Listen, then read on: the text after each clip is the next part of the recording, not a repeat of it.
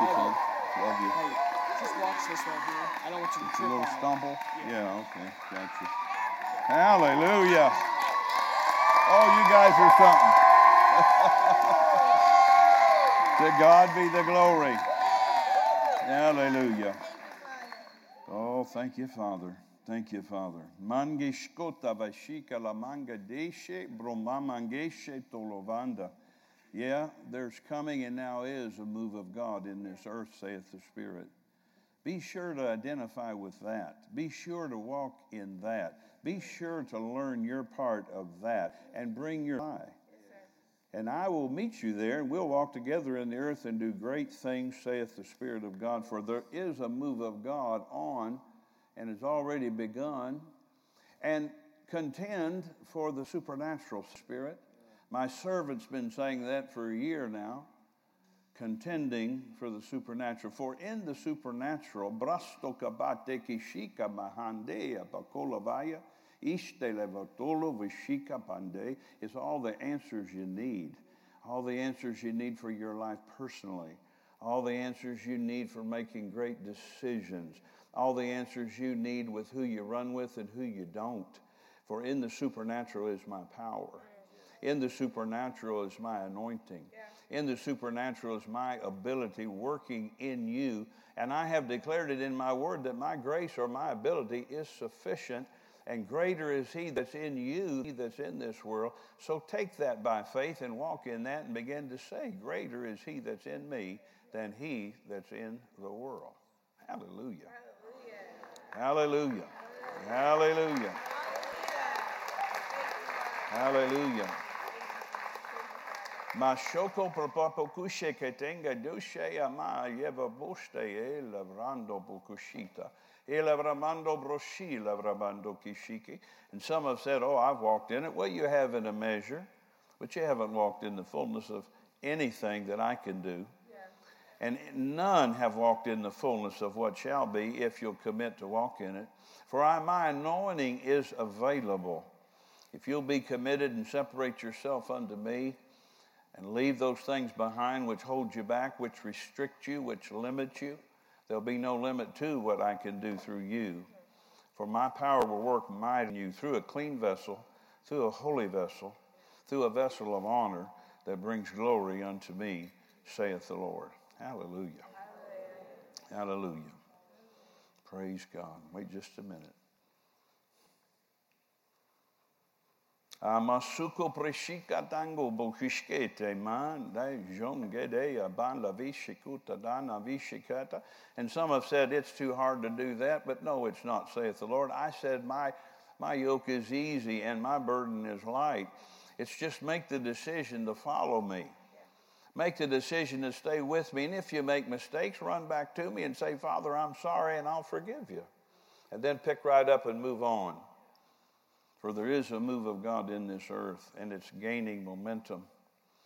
And with that, there's come demonic forces that try to hinder and abort that plan for your life. So be cautious how you walk the earth. Be wise as you walk in the earth. And be careful as you walk in the earth to stay close to me. And together you'll not have to deal with, you'll have to deal with things, but the anointing will break things off of you and knock things out of your way. And I'll put things in you even tonight and take things out of you even tonight if you'll receive it. Say it's the Spirit of God. Hallelujah. Hallelujah. Thank you, Father. We receive it. We receive it. In the name of Jesus. Hallelujah. You could be seated. You know, I got part of that on the way over here tonight in my car. Yeah, I sure did. And I want you to look at something with me real quick here. We're going to kind of mix up two things. I may have preached these things before, but not in this particular way. Go to 1 John chapter 4. 1 John chapter 4. What a great camp this has been. I've been so refreshed. I've been encouraged by every speaker and by all of you entering in and yielding to the Spirit. Hallelujah. I was going to teach on the anointing, and then at the last minute, the Lord told me to bring some of my material on deliverance, so we're going to kind of combine those two tonight. And my spiritual father made this comment. He said, you don't get the anointing of God on your life. He wasn't just talking about ministry there. You don't get the anointing of God on your life. Say, my life. My life. By living reckless, you have to live committed. And that's something that I would say to you, you have to recommit to every day. Every day, recommit. I'm going to stay close to God. Recommit. I'm going to be consecrated to God. He said, you don't get the anointing of God by living reckless. You have to live committed. Then he began to talk about you have to have good spiritual habits, or you won't be able to fulfill what God had. And I wrote underneath that the word, worship, and praying in tongues. Those are some of the spiritual habits you should maintain your whole life. So that's important to know, isn't it? Yes, sir. Sure is. Now, I'm in 1 John chapter 4 and verse 4. And if we went back, we could even, let's just start at verse 1. Let me read this quickly. I didn't get my scriptures to the team, so they may not have those up. That's fine. Verse 1 of 1 John 4:1. Beloved, believe not every spirit, but try the spirits whether they are of God. Because many false prophets are gone out into the world. Hereby know ye the Spirit of God. Every spirit that confesseth that Jesus Christ is come in the flesh is of God. Every spirit that confesseth not that Jesus Christ is come in the flesh is not of God. And this is the spirit of Antichrist, whereof you have heard that it should come, and even now already it is in the world. You know, the Antichrist spirit is the things against the anointing. To get people not aware of anointing, that's the Antichrist. Christ, not Jesus' last name. It was the power or the anointing that was on Jesus. But verse 4 is what I wanted us to look at a minute. You are of God, little children, and have overcome them, because greater is he that is in you than he that is in the world. Now, that's important to go over that every day, because in the first few verses, he's talking about spirits. Good spirits, bad spirits. But he tells us in verse 4, greater is he that's in us than he that's in the world. Don't forget that. Do you hear me? Don't forget that. So we want to talk to you about these two things together kind of for a little bit here. Let me get my stuff organized here. I was thinking and I'm going to talk a little bit more. Let's go to Matthew 4. I don't have that in my notes, but I'd like to go there. Matthew 4. And let me read you another scripture here. I want to talk about good mental health too tonight, and realizing that sometimes we talk about the angels, and we've taught many years on that, and the angels are assigned to you. You have a personal angel assigned to you, but you also have usually a familiar spirit assigned to you from the devil that's trying to hinder you from attaining to the fullness of what God has. And I'll talk more about that as we go, and if you need help tonight, it's Unite for Freedom.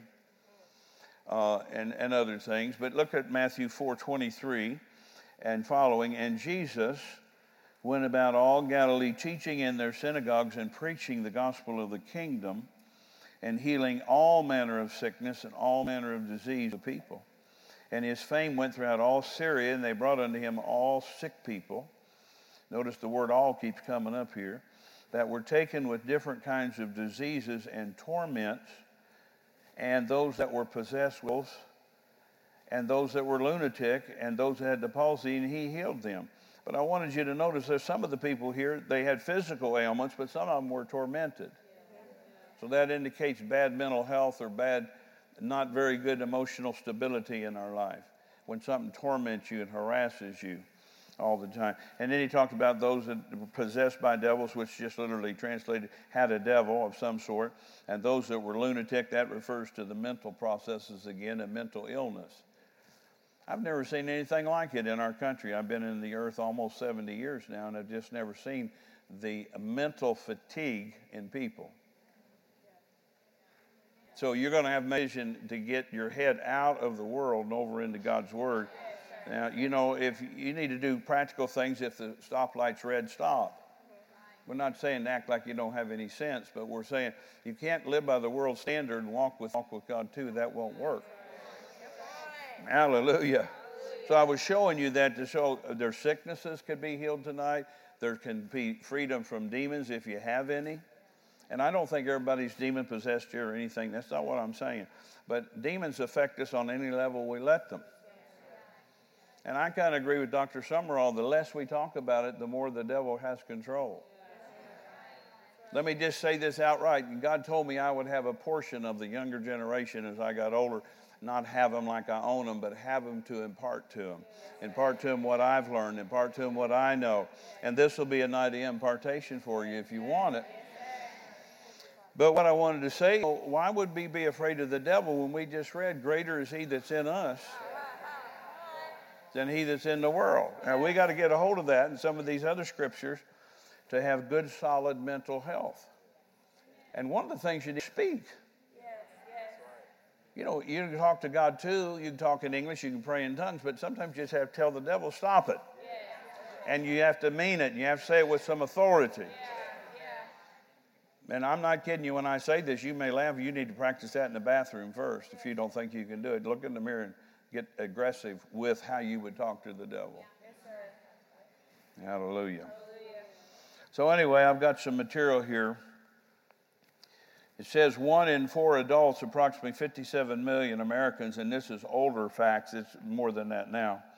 Approximately 57 million Americans influence a mental health disorder in a given year. 1 in 17 lives with a serious mental illness, such as schizophrenia, major depression, or bipolar disorder. I had a girl get set free of all those things, plus some other mental things, in Texas about 1.5 years ago. She'd been in 4 mental hospitals in 2 years, 22 years old. And she got in the prayer line, and I cast that thing out of her, and it shot out of her side. And I looked at her, and I said, what just happened? I let her tell me. She said, something came out of my side. I said, yeah, it was the devil. You're delivered. So anyway, she got normal, and to my knowledge, she's doing real well. I called the pastor several months after and checked on her, and he said she's doing great. 4 mental hospitals in 2 years on 15 meds a day. Now, I'm not against medicine, but our life is not to be spent on medicine. What I mean, to stay on medicine forever and ever. I'm taking some medicine right now for my body and my health, but I'm losing weight so I can get off all that. Hallelujah. Let me see here. Anxiety disorders, including panic disorders, obsessive compulsive disorders, post-traumatic stress disorders, and general anxiety phobias affect about 18.7% of an estimated 40 million individuals. 1/2 of all lifetime cases of mental illness begin by age 14. Now, I've taught this for 25 years. If my people were listening, I don't think some of them were. I think they were just looking at me. But that means to me that the devil's after this younger generation to get something in them, get them crooked before they can get established. Yeah. 1/2 of all lifetime cases of mental illness begin by the age 14, 3/4 by the age of 24. So that's the group I'm talking to. So I'm not saying that to scare you. I'm saying that pay attention to me and learn what we teach so you can defend yourself and not only overwhelm that force that tries to, a familiar spirit that tries to get you off course. Yes, sir. All right. Yeah. I mean, we do have a covenant, and the covenant covers that, but if you don't exercise that part of the covenant, nothing's doing nothing. That's right. You're just going to church and going home and living the same way you always lived. Talking the same way we always talk. And believing nothing a lot of times. So we just got to get serious about that. In the United States, annual economic indirect cost of mental illness is estimated at $79 billion a year. And $63 billion reflects the loss of productivity as a result of illness. People don't go to work because they're depressed. Suicide is the 11th leading cause of death in the United States and the 3rd leading cause of death for people between the ages of 10 and 24 years old. We started to see that just recently. I saw this years ago, and I tried to teach this to people to ward off those pressures that you have as a young person. And if you don't deal with it when you're younger, it just follows you around and gets larger in your life as you grow on. I've had to deal with stuff my whole life. But I just made my mind up. I'm big enough to deal with it with God's help. That's right. And if the devil shoves me, I just shove him back, but I shove him back harder. And keep my foot on him. You know what I'm saying, kind of in a symbolic way here. Yeah. Man, there's just so much to cover here. Let me read you a couple more stats. I know I'm not a statistic preacher, but hallelujah. Here, this is a more modern thing. Serious mental illness costs America $193.2 billion in lost earnings per year. Mood disorders, major depression, bipolar disorders, the third most common cause of hospitalization. I think Pastor Rogan is here, and I don't know, it was about a year ago, I think Pastor Keith called me and said that they ran out of the hospital beds for mental patients in Nashville and had to some other city because there were so many people with mental problems. And 2 to 3 teenagers are dying every weekend from suicide. Is that right, Pastor Keith? Yeah, just in one city. Yeah. And then we've had it in the news, this lady that's a designer, she, killed herself, and other people do things like that. We don't have to get like that. But if, you got to be free in order to help somebody else be free. That's right. See, because you're going to run into people that I never will. Yes, sir. Come on. But we need to know how to deal with things if we're dealing with things to help other people. Yes, sir. People, they think medication is the only answer they have, or some kind of counseling. Mm-hmm. And I'm not making fun of natural things. If you won't get it supernaturally, then go the world's way. But there's consequences with that. Yes, sir. Come on. Yeah. So counseling's not the answer for everybody. Yes, sir. And medication's definitely not the answer for everybody. Yes, sir. All right. Praise the Lord. We got a lot to share tonight, but it's all good. So I want to talk to you for a minute about, let's go to Matthew 10. Go over here to Matthew chapter 10. And let's see here in verse 1, it says, and when he had called, Matthew 10 and 1, when he called unto him his 12 disciples, he gave them power against unclean spirits to cast them out and to heal all manner of sickness and all manner of disease. Verse 7 and 8. You go preach, saying, the kingdom of heaven is at hand.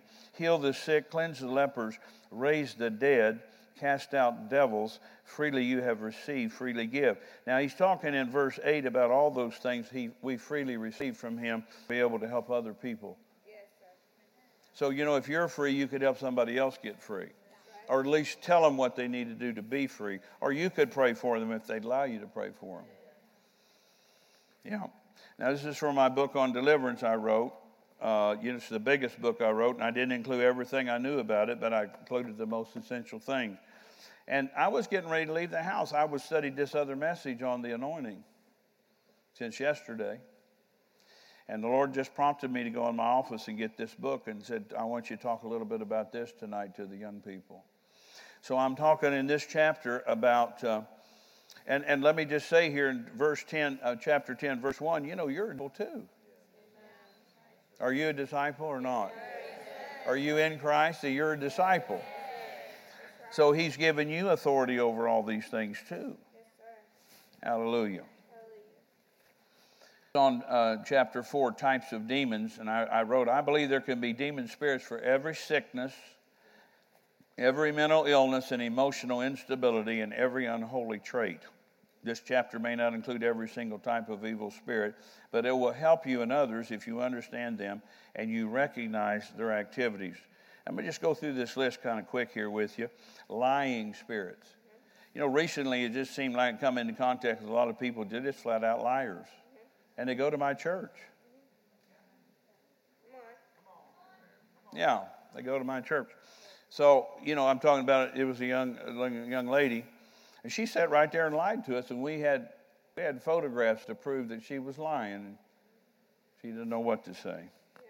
But her answer to us was a lie. We asked her point blank, did you do this? Have you been involved? Nope. Well, what do you think? What's with these pictures that you put on that? And that's just prevalent anymore. People just lie, lie. Don't be a liar. Learn to speak the truth in love. You don't have to be mean, but don't lie about things. Right. Spirit of infirmity. That's listed in Luke 13:11. We won't turn over there, but it says, "And behold, there was a woman which had a spirit of infirmity 18 years and was bowed together and could no wise lift up herself." She had some kind of arthritic condition or something, but the spirit behind it was a spirit of infirmity. And I'd studied this many years ago, and the Lord came to me one day. I didn't see him, but I knew it was him, and he said, "I want to talk to you about spirit of infirmity." He said, "Michael, a spirit of infirmity is something that gets on somebody. First of all, they have joint problems, then that gets remedied, then they got throat problems, then that gets remedied, then they got stomach problems, and then they got bowel trouble, then they got ankle trouble, then they got neck trouble, then they got ear trouble.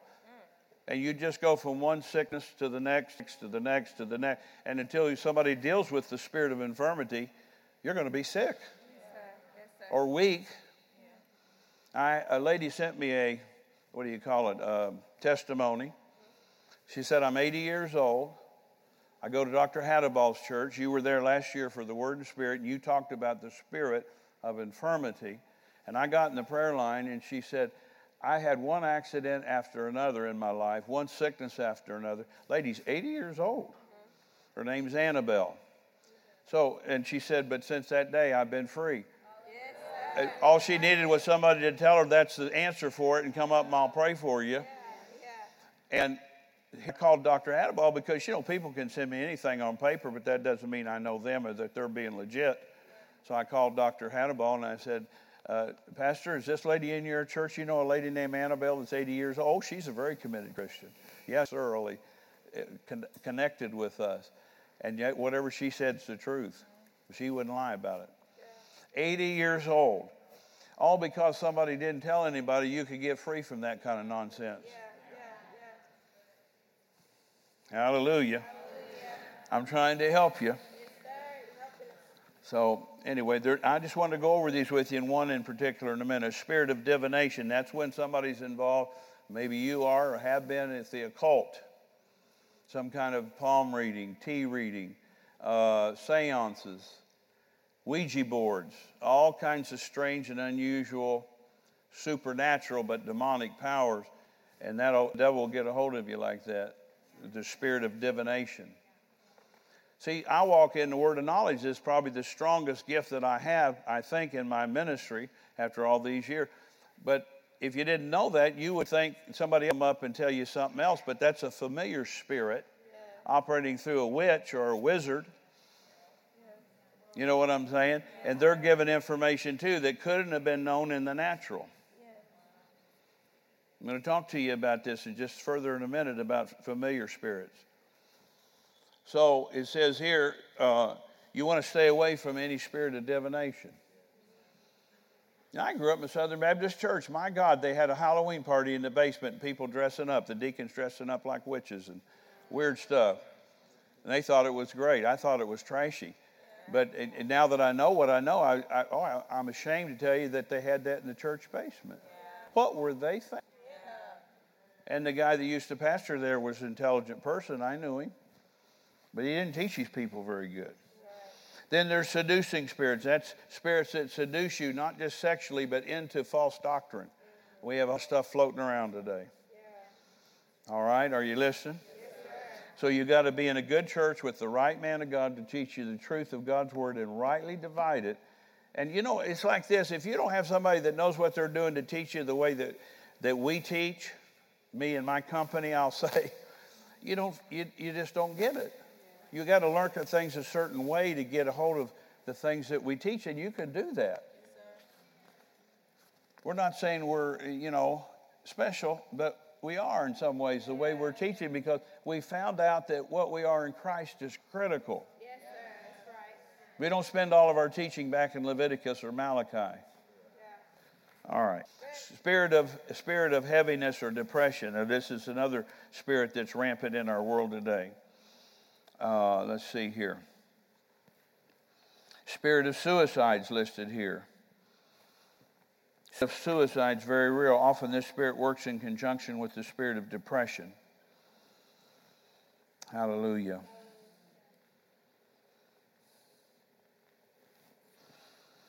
Yeah, praise the Lord. Lunatic spirits. People have unsound minds. The Antichrist spirit, and the spirit of whoredom. That's somebody that gets involved with other people sexually that shouldn't. Could be a male or a female. But that'll mess you up. Yeah. The spirit of the world, that's acted like the world. See, we've got to be careful about some of that. Are you listening to me? The spirit of error, when something's not just totally out of whack. How about the spirit of fear? I'm just going over these briefly because I don't want to take all my time up. But I want to talk to you about, because you may be suffering with some kind of fear. Let me just put it this way. If there's something you wouldn't do that you should do and you don't do, that's fear. It could be over all kinds of weird things. Very weird things, actually. But spirit of fear operates in people. And if you don't deal with it, then it just mushrooms. It becomes more encompassing to you. It takes on more territory. Psalm 34:4, I put it in my book. I sought the Lord, and he heard me and delivered me from all my fears. So tonight, if you know there's any fear in your life, don't feel bad about it. Just get up here and let the Lord minister to you through me. But put your foot on that and say, I will not fear. I'm not going to be afraid of stuff. Yes, sir. Yes, sir. And begin to walk in freedom. You know, faith gives you the victory, not fear. Fear gives you depression and a sense of discouragement and oppression from the enemy. That's what fear does. And like Job said, the thing I greatly feared has come upon me. You know, faith draws God's promises and God's word and God's covenant to you or to me. Your faith in that covenant, your faith in his word, when I say covenant, draws those things to me. But fear does the same thing, only in reverse order. It draws the thing of the devil to you. And they start manifesting in your life. Hallelujah. I will not fear. I made that decision up a long, long time ago. And I would not fear. And of course, I've had to work on myself at times because, you know, different things. You know, I really wasn't fond of flying in airplanes when I first flew, but God called me and said, I want you to be a part-time missionary for me. And so I've been on over 110 mission trips around the world. I got over that fear. What if I hadn't? I would never went anywhere in an airplane. I just drove wherever I went my whole life. Took a bus or whatever. See, it limits you. Fear limits you. Trying to help you. What if I witness to this person and they get mad at me? Well, don't be afraid. Just go ahead and talk to them about Jesus. Hallelujah. Here's one, a perverse spirit. That kind of goes along with whoredom and stuff and different things. Just unusual things that people get into. And then this is one I wanted to talk to you about. It's listed in 1 Samuel 28, verse 7. It's listed some other places too. But it says, these are familiar spirits. Then said Saul, this is King Saul, unto his servants, seek me a woman that hath a familiar spirit, that I may go to her and inquire. He shouldn't have been doing that. He should have been going to Jesus, or the Father rather, to inquire of him. You know, they got these psychic things up in our community. A hand or something. Let us read your fortune. Let us read your fortune. You know, God tell you all you need to know about everything. Yeah. But a familiar spirit, this is what I want to talk to you about just a minute, is familiar with you. They know things about your family and your relatives and your personal life. And many times I've seen men and women confer with familiar spirits on television. They'll call out someone in the audience and tell them they're talking to their dead Aunt Susie, and she's wearing a red dress.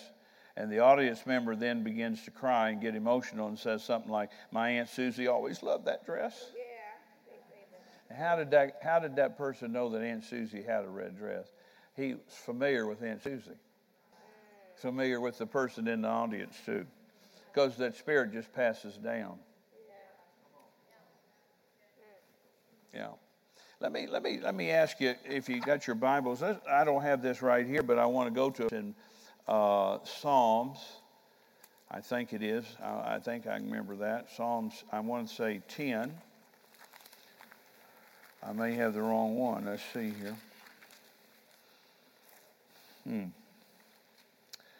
Hang on a minute. Let's see here. Maybe that's not the right scripture. Okay, it's Psalm 27. And look at that with Psalm 27, verse 11. I'm pointing out to you from scriptures the truth that familiar spirits know about you. I saw it in a vision first. I many years ago, 10, 15, 20, I saw a vision, and I saw this devil following this person with a notebook and a pen. And they watched how they responded to other people, and they watched where they went, and watched what they did with their life, and they were taking notes. And I said, isn't that weird? And I don't have chapter and verse for that, but I saw that, and I'm sure God was telling me something. And then a friend of mine showed me this verse here. It says in Psalm 27, verse 11, teach me thy way, O Lord, and lead me in a plain path because of my enemies. Or the footnote here in the Hebrew says, in the Hebrew, not my enemies, but those that observe me. See, the devil's your enemy, and demonic spirits are your enemy, but they follow you around, usually from birth, and try to figure out how you function, what's going to make him mad, what's going to make her mad, what's going to make him lose his temper. And they look for your weakness. I'm trying to help you here and condense this a little bit. And I don't think everybody has a devil, but I don't hear anybody talking about it that I think knows what they're talking about, so I got to talk about it myself. I'm sure there's others, but, anyway. So whatever your weakness is in your life, that area he'll bombard you. If he knows you'll do anything to fit in, he'll hammer you in that area until you yield to him. Just to fit in. Your esteem should come from Father. Yes, sir. Yes, sir. You can look at this later. I think it's Ephesians, the first chapter, maybe verse 7 says, I am accepted in the beloved. That's all the esteem I need. If you don't like me, that's fine. I mean, I'm not trying to ruffle your feathers, but I've had a lot of people be haters to me over the years. And really, I didn't do anything to them but teach the truth. So they're the ones that lost out. Take my esteem from God the Father, and he accepts me. He accepts you. You don't have to produce for him. He loves you. He accepts you. Now, if he accepts you, but if there's areas you need to tweak or change, or you know what I mean? How many know what I'm saying? He will speak to you about that and put his finger on that. You need to stop doing that. You need to stop saying that. You need to quit going to the movie picture show. You need to quit watching this show on TV. You're too engrossed in that, or whatever. I'm just trying to help you. Tell me how much time I've been preaching? Yes? Josh, say yes. Okay, I want to hear from the guy back here. Yeah. Thank you. I'm trying to. I'm just trying to give an overview tonight. I don't want to preach too long, maybe a few more minutes, though, because I'm talking to you about something that's critical. And people don't just seem like they don't know anything. It's like they're not even real. Old denominations say, well, whatever will be, will be. I'll tell you what will be if you got that attitude. The devil's will be. That's what it'll be. And God gets the blame for every sick person, every tragedy in life, every accident in life. And he hadn't got a thing to do with it. He told us if we would believe him in Psalm 91, he would keep us in all of our ways. Not half of them, not 2/3, not 99, in all our ways. I mean, and that's old covenant. I'm in a better covenant in the New Testament. You are too. I'm just pointing something out here. But God gets the blame for everything because people don't know anything about like what I'm teaching here. There is a devil and he's real. He's not that powerful if you put your foot to him, if you resist him. But you're going to have to resist him. You can't do it physically, but you can do it spiritually.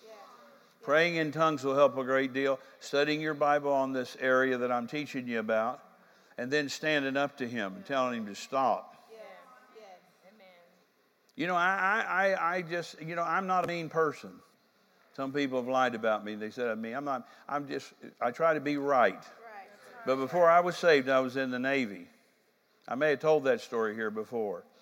And I had this one guy in my barracks that was a big bully. He probably outweighed me about 80 pounds or something.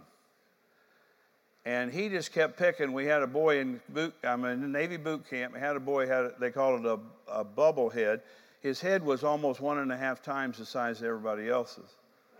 And this bully guy just kept taunting him and taunting him and taunting him. And making fun of him. I just had it up to here one day. And I jumped off my bunk. That's the bed in the mouth. And he's down at the other end. I said, "Hey, you, big mouth." Yeah, that's what I called him, big mouth. He turned around. If looks could have killed, I'd have died right then. He said, "Are you talking to me like that?" I said, "Yeah, I'm talking to you. I've had it with your mouth. Now, if you don't like that, you can bring it right now. I'm ready. Come on. You might get me, but I'm going to hurt you in the process. Just want you to know that. I'm going to hurt you. If I hear one more word come out of your mouth to this young man, ridicule and persecution and smart stuff, I will jump you out. And I will strangle you right on the asphalt. You think I'm kidding? You try me." And a bunch of his cronies, you know, bullies always have a group of cronies. They jumped off the wrecks and they stood behind him like, "Okay." And I didn't say anything. And suddenly I heard this shuffle behind me, and about 10 guys got behind me. All right, now we're ready. Come on, bring it, baby.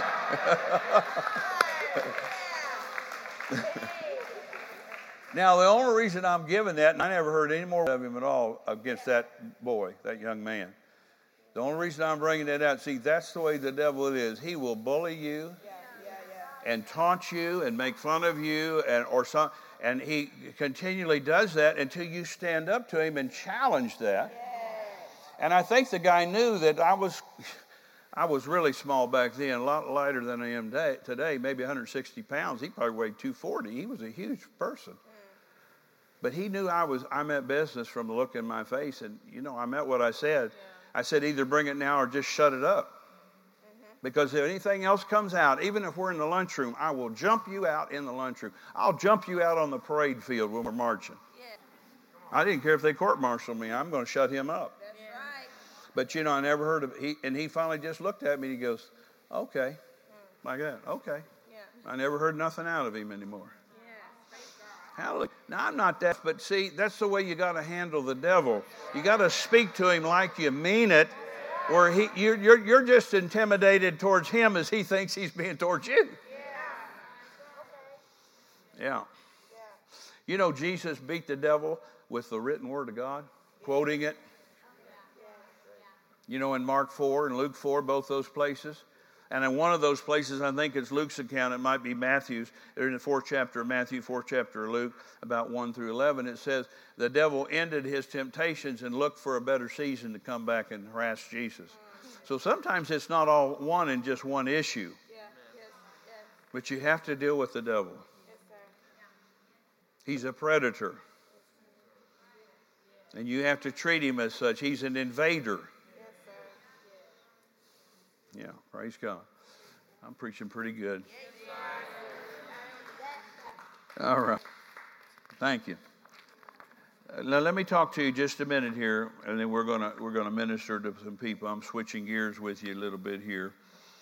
I want to talk to you a little bit about how devils gain entrance into people's lives. You ever wonder that? I think it's a good chapter. Chapter 7. How do devils, and of course our key scriptures, Ephesians 4, 26 and 27. You see, if you learn to deal with the devil, whatever you got here at camp, let me tell you, you can keep it. But if you don't deal with him, he'll rob you of that within 2, 3, 4, 5 weeks. And you just get back, I think it was Pastor Jordan said, you just get back into the normal routine, forgot all about what happened at camp. We don't want that. We want you to hold on to that, but we've got to this is one of the ways you're going to maintain that. You're going to put the devil on the run and keep him on the run. But Ephesians 4, in this translation, it says, "Be angry and sin not. Let not the sun go down upon your wrath." Verse 27, "Neither give place to the devil." Here's some other translations. "Do not give the devil an opportunity." You know, if you think you're in love, you just need to save yourself until you get married. You don't need to be going on dates and out alone all the time, stuff like that, if you can't handle that pressure.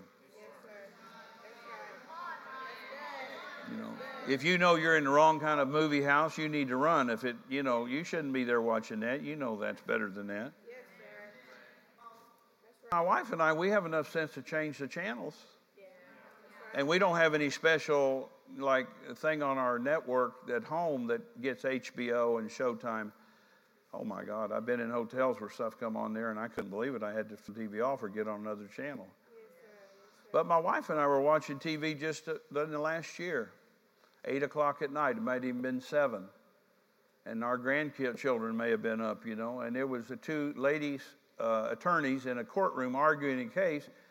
And it was just intense, and we got into it in a minute, and it went to commercial break. When it came back on, the two ladies were in bed together, and it showed they were naked. They didn't show all the body parts, but they could tell what they were doing. Yeah. That's weird. Yes, it is. If you're confused about that, get up here tonight. You don't need to tell me that. The Lord knows what you're thinking. But if you need help, we can help you. Do not give the devil an opportunity. If you're going to go to a party, people are going to be drinking and doing dope, you shouldn't be there. Even if you think you're going to be able to withstand that. Do not give the devil a foothold. Anger gives a mighty foothold to the devil. That anger gives a mighty foothold to the devil. Do not use your anger as fuel for revenge. You got to be careful about that. Is it possible to keep the devil from gaining access into your life? This is me speaking. Yes, anger is obviously one point of access, but there's others we need to know as well. Do not let the devil give him a key to your life. Hallelujah. And Paul was writing, I might add, to Spirit-filled believers who spoke in tongues in the book of Ephesus. Denominational people. They were Holy Ghost devil casting out people, and he said, don't give the devil a place. Yes. Yeah. So let me talk to you about the way the devil gets into people and on people. And real quickly, you want a little more of this? I hope I'm not boring you. And I'm not a demon hunter or nothing, but I just know that how the devil operates because I've had to deal with him in my own personal life. Somebody drew a weapon on me years and years and years ago in Canada and was going to shoot me dead and leave me there to die. And I didn't forgive that man for a long time. I got married to my wife, and I said, if I ever see, and I told her who the guy was, she knew him. I said, I will stop the car and get out and kill him on the spot. I don't want to let somebody pull a weapon on me and threaten my life and get away with it. See, my anger was boiling over that. Yeah. And I meant every word of it at the time. Then I got saved. I still had that same feeling. Isn't that amazing? I still had that same feeling towards that guy. But I came out of church one time, a First Baptist church. They weren't teaching on deliverance. Come on now. But God me through his sermon. I was holding my wife's hand. We got out on the sidewalk. I said, I forgive so-and-so. See, God was working in my life. And let me tell you something. Unforgiveness will hold you in bondage. Unforgiveness is a killer. It's a strangler. It will hurt your life. And you're only hurting yourself. You think you're hurting the person you're angry at, or you won't forgive them, but you're attaching yourself to them by that anger and your unforgiveness. I just made myself learn this about 15 years ago. I did a restudy on unforgiveness, and I thought I didn't realize it had that many strings attached to it if I didn't forgive everybody. Yes, sir. Yes, sir. I didn't say they were right for what they did to me. I didn't say that I deserve what they did to me, but I tell you, I'm not going to hold a grudge. I'm just going to forgive them. Yes, leave everybody in the hands of God. That's a good word for everybody here. Yes, you're not God, and I'm not either. Just leave them with God, and He can take care of stuff, and if they want to learn. But let me go through this list real quick. This would help you. You learned anything? Yes. First of all, fleshly activities. That could mean a lot of different things, But the devil is always dirty. Never forget that. He's dirty in every way he can be. So, and he talks about in Galatians 5:19, the works of the flesh, adultery, fornication, uncleanness, lasciviousness. Lasciviousness just means a lack of no restraint. You don't have any restraint on anything. And so we're talking to you, don't let fleshly activities get involved in your life because the devil gets inroad into you like that. Are you listening? Yes, sir. Yes, I remember when I first started smoking dope, I thought, well, I can handle this. It's no big deal. I can smoke some joints and smoke some hashish, and I'll be all right. And then I said to myself, I tell you, I'm going to put a barrier here, mentally and verbally. I'm not going to take chemicals. And a month later, I was popping chemicals, barbiturates and amphetamines. And then I said, well, I'm not going to do no psychedelic stuff. And a month later, I was popping microdot acid and purple acid and all kinds of weird stuff. And I said, well, I'm not going to put no needles in my arm. 3, 4, 5 months later, I'm shooting up. And I liked that so well, I just did that every time I could for 3 years. Till my mind was blown and my body was riddled with losing 80 pounds from shooting dope. Now, I'm not bragging on those things. I hate to tell you that. But that's the same way the devil will do you in any area of your life. You start out wherever you start. And if you don't roll that, he just adds up, and you say, well, I'm never going to do that. And then you're doing that before you know it. Yeah, that's right. Preaching good. Mm-hmm. All right, let's see here. Rebellion. Demons gain access into a person's life through rebellion. Rebellion is when a person revolts against established authority.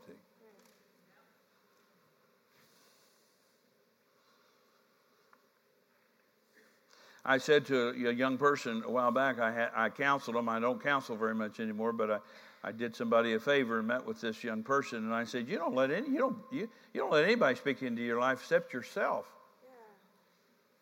Yeah. You're just full of rebellion. Yeah. You're headed for a rough road to hoe. You stay like that. That's the devil's territory, rebellion. And they revolt against established. It could be in your home towards your pastor. It could be in your home towards your parents or towards your pastor or against your employer or against the government. I've had people come to my church and tell me, I don't like the way you do things here. Let me tell you what I think. When I hear statements like that, I know that person is headed for trouble. 1 Samuel 15:23 says, rebellion, actually I gave this young person this scripture while I talked to them. Rebellion is as the sin of witchcraft, and stubbornness is as iniquity and idolatry. I said to her, you're operating in witchcraft and don't even know it. And your idol is yourself. Because you don't have any respect for any authority, mine included. You better wake up. So Proverbs 17:11 says, an evil man seeketh only rebellion. Proverbs 17:11, these are in my book, I'm just reading them. And a cruel messenger, who do you think that is? The devil. A cruel messenger shall be sent against him, or a demon. Yeah. Okay, now let me go on. So remember, rebellion is the key. If you get rebellious, that's open territory for the devil to get a hold of your life. Hallelujah. Unforgiveness. Here it is here. And it says, this verse right here, 2 Corinthians 2:11, if we don't forgive, least Satan should get an advantage of us. So when we won't forgive, then Satan gets an advantage. He has an advantage over us. Yeah. Here's one, abnormal sexual activity. Any kind of sex outside the marriage covenant is abnormal. Any kind of sex in marriage that is not endorsed by God is abnormal. They endorse that kind of thing on television all the time, sometimes glorify it. I'm just talking to you here. Are you listening? I know you think, don't act like you don't understand this, because I know you know all that I'm talking about, probably, and probably more. And so we don't want to get involved in that. You just got to stay clean away from those things. Don't give yourself over to that. Give yourself to God. And you may have to take an extra couple showers. I don't know. Cool yourself down. But don't be doing things that are going to get you in trouble. I have a young man. He's not with me today. And the young lady, she's not either. But they were. And they both had HIV. From being unfaithful and sleeping with different kinds of partners. Multiple partners. And I prayed for them, and God healed them. They gave me the lab report back on their blood a few months after I prayed for them. It says non-detectable. But then they didn't stay in the church. They're out running around. I don't know what they're doing. See, people, you got to listen to what I'm saying. God has a plan, and it's a good plan for you. He's got a good future for you. He's got a good life for you. But you get involved in all this, it just messes you. How about a repeated indulgence in the same sin?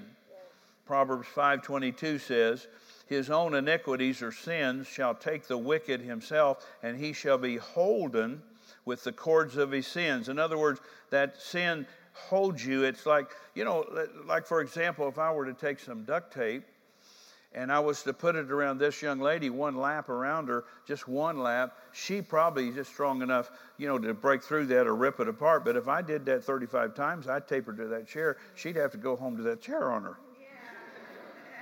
Isn't that right? Because, see, and every time you get back in the same old attitude and the same old sin process, that the devil's strapping you up with duct tape to the thing you're doing until it's just impossible unless somebody else comes and cuts it for you.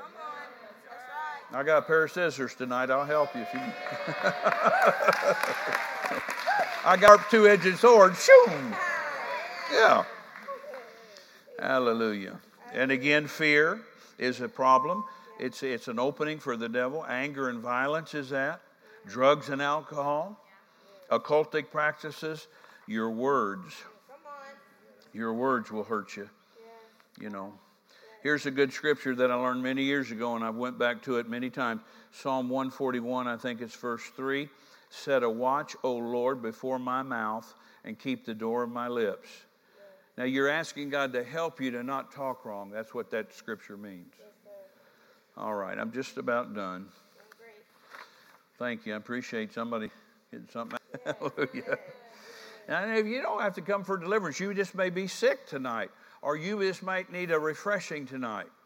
That same anointing that will deliver you will refresh you. Same anointing will heal you, will refresh you. Sometimes I lay hands on them, knock stuff out of them, and it puts things in them. The anointing is precious. I mean, it's just amazing what the anointing will do. It's amazing what it will do. Hallelujah. Now, I have the steps here that goes from beginning to end on how a person becomes involved in the devil here. Let me just read it to you real quick, and I'm about done. It's first of all, regression. This stage begins when a person reverts to an earlier pattern of improper behavior. Somebody is going regressively. They're going back into something they've been before. Number 2, repression. The second phase is when a person restrains and prevents natural expression. I've seen that in my church. Some people just sit there like a bump on a log for 10 or 15 years. They don't express any joy. They don't express any anger. They just sit there. They look like this pulpit. There's nothing, kind of just non-explode, non-anything. That's a tragedy because that's an avenue the devil gets in people. Suppression's the third one. At this point, a person keeps back his desire and his feelings. They detach themselves from all that was important or normal. They isolate themselves. And they suppress all their normal desires and feelings. Number 4, depression. This is a decrease in activities, and feelings of hopelessness and inadequacy arise. These are all regression. This is from Dr. Summerall's material, this part right here.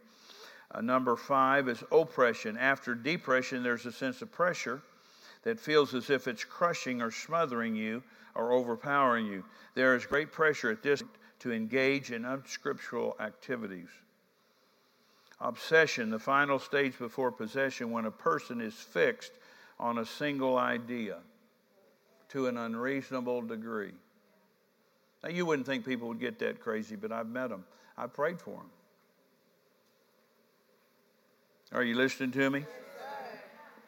I had a real well-known singer come to my church many years ago. I'm going to tell this story and read the last one here, and then I'm going to minister to you. Is that all right? Yes, sir. And they got out of a van, him and his wife, who I knew, and another couple. And when the lady and the other couple stepped out of the van, the Lord said, that lady not right. Be cautious of her. So I knew from that something is amiss there, but I didn't know what it was. Well, anyway, the guy that I did know, after a week or two, he called me, and he said, I had a question for you, deliverance, Dr. Jacobs. I said, yeah. I said, before I answered him, I said, don't minister to that lady that came with you to the concert that night. He said, how'd you know I was thinking about ministering to her? I said, the Lord told me, and I'm telling you, don't do it. You're about to tear up your life. You don't know what you're getting into. He said, I don't know how you knew I was thinking about ministering to her. I said, don't do it. You bring her over to my church. I got some ladies and another man or two that'll meet with her, and we can get her delivered, but don't you do it. He just ignored it. He was a rebellious person, didn't have a covering, didn't have a pastor, and I was trying to, really, I wouldn't have done it unless the Lord had told me to say that to him, but God gave me a word of knowledge when I heard his voice. He said, I want to ask you a question about deliverance. I said, getting that girl delivered, the blonde-headed lady that was with you and your wife that came to the concert? Yeah, how'd you know that? And I said, danger, danger, Will Robinson, brother, you're in trouble. Yes. You're going to be in a big mess. I'm telling you, you're going to end up in bed with her. To me, don't do it. Well, he didn't listen. And he ended up, then 2 or 3 months go by, and he calls me on the phone. Me and my wife need to come to see you with that other couple. I said, really? All right. Well, you can come Saturday at 2 o'clock. And I had another man and another woman in my church that were spiritual and had prayed up with me, and we were ready for him. And there he said, in between his wife and his girlfriend, a true story, I'm not embellishing this. He took his girlfriend's hand, his wife's hand, and he said, I want both these women. And I jumped at him. I leapt at him. I leapt out of the chair and grabbed him by the head, and I said, come out. And he threw his hands up, and he said, I don't want that. So I looked at his girlfriend, who's married to another man that's in the room with us. I said, what about you? She said, oh, my God, I want out of this relationship. She started bawling. I prayed for her. She got delivered. He went on and destroyed it. He had 3 little girls, lost his job, had a good job at UPS, got busted for peeping Tom within the next 2 years and went to jail. Just destroyed his life. Over one incident, I said, don't do that. Don't go... Don't, I'm telling you, I know what I'm talking about. Don't try to minister to that woman. Of course, if he had any sense, had his wife with him, I don't think it would have went that way. See what I'm saying? But people get weird. See, we're talking about obsession. That's what I meant here.